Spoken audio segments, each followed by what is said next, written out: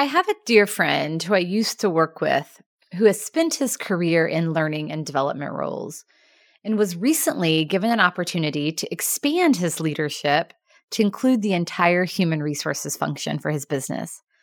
So he reached out in what felt to me like a bit of a panic. He was asking like, oh my gosh, where should I go for help? What resources do I need? Can you help mentor me? How am I going to do this? And my immediate response was, what a great opportunity.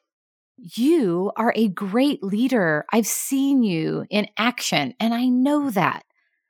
So the first place to go for help is within. Trust yourself and trust your instincts. Yes, there are many places he can go for help. There are great resources and support people from his network.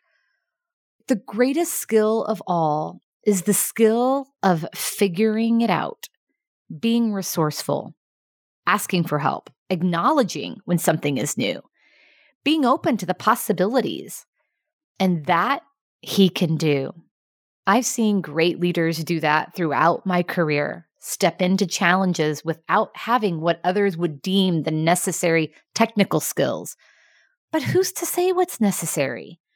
In today's world of shifting ways of working and innovations, who's to say what the technical skills are that are most necessary for any position? We are all creating it all as we go, and we make of our positions what we put into them based on who we are. So yes, of course, continue to build your technical skills, as most certainly they're important and offer competence for success in the role. But more important, I believe in the skill of figuring it out and the willingness to step into a challenge with a growth mindset. What a great way to take care of yourself and ultimately each other.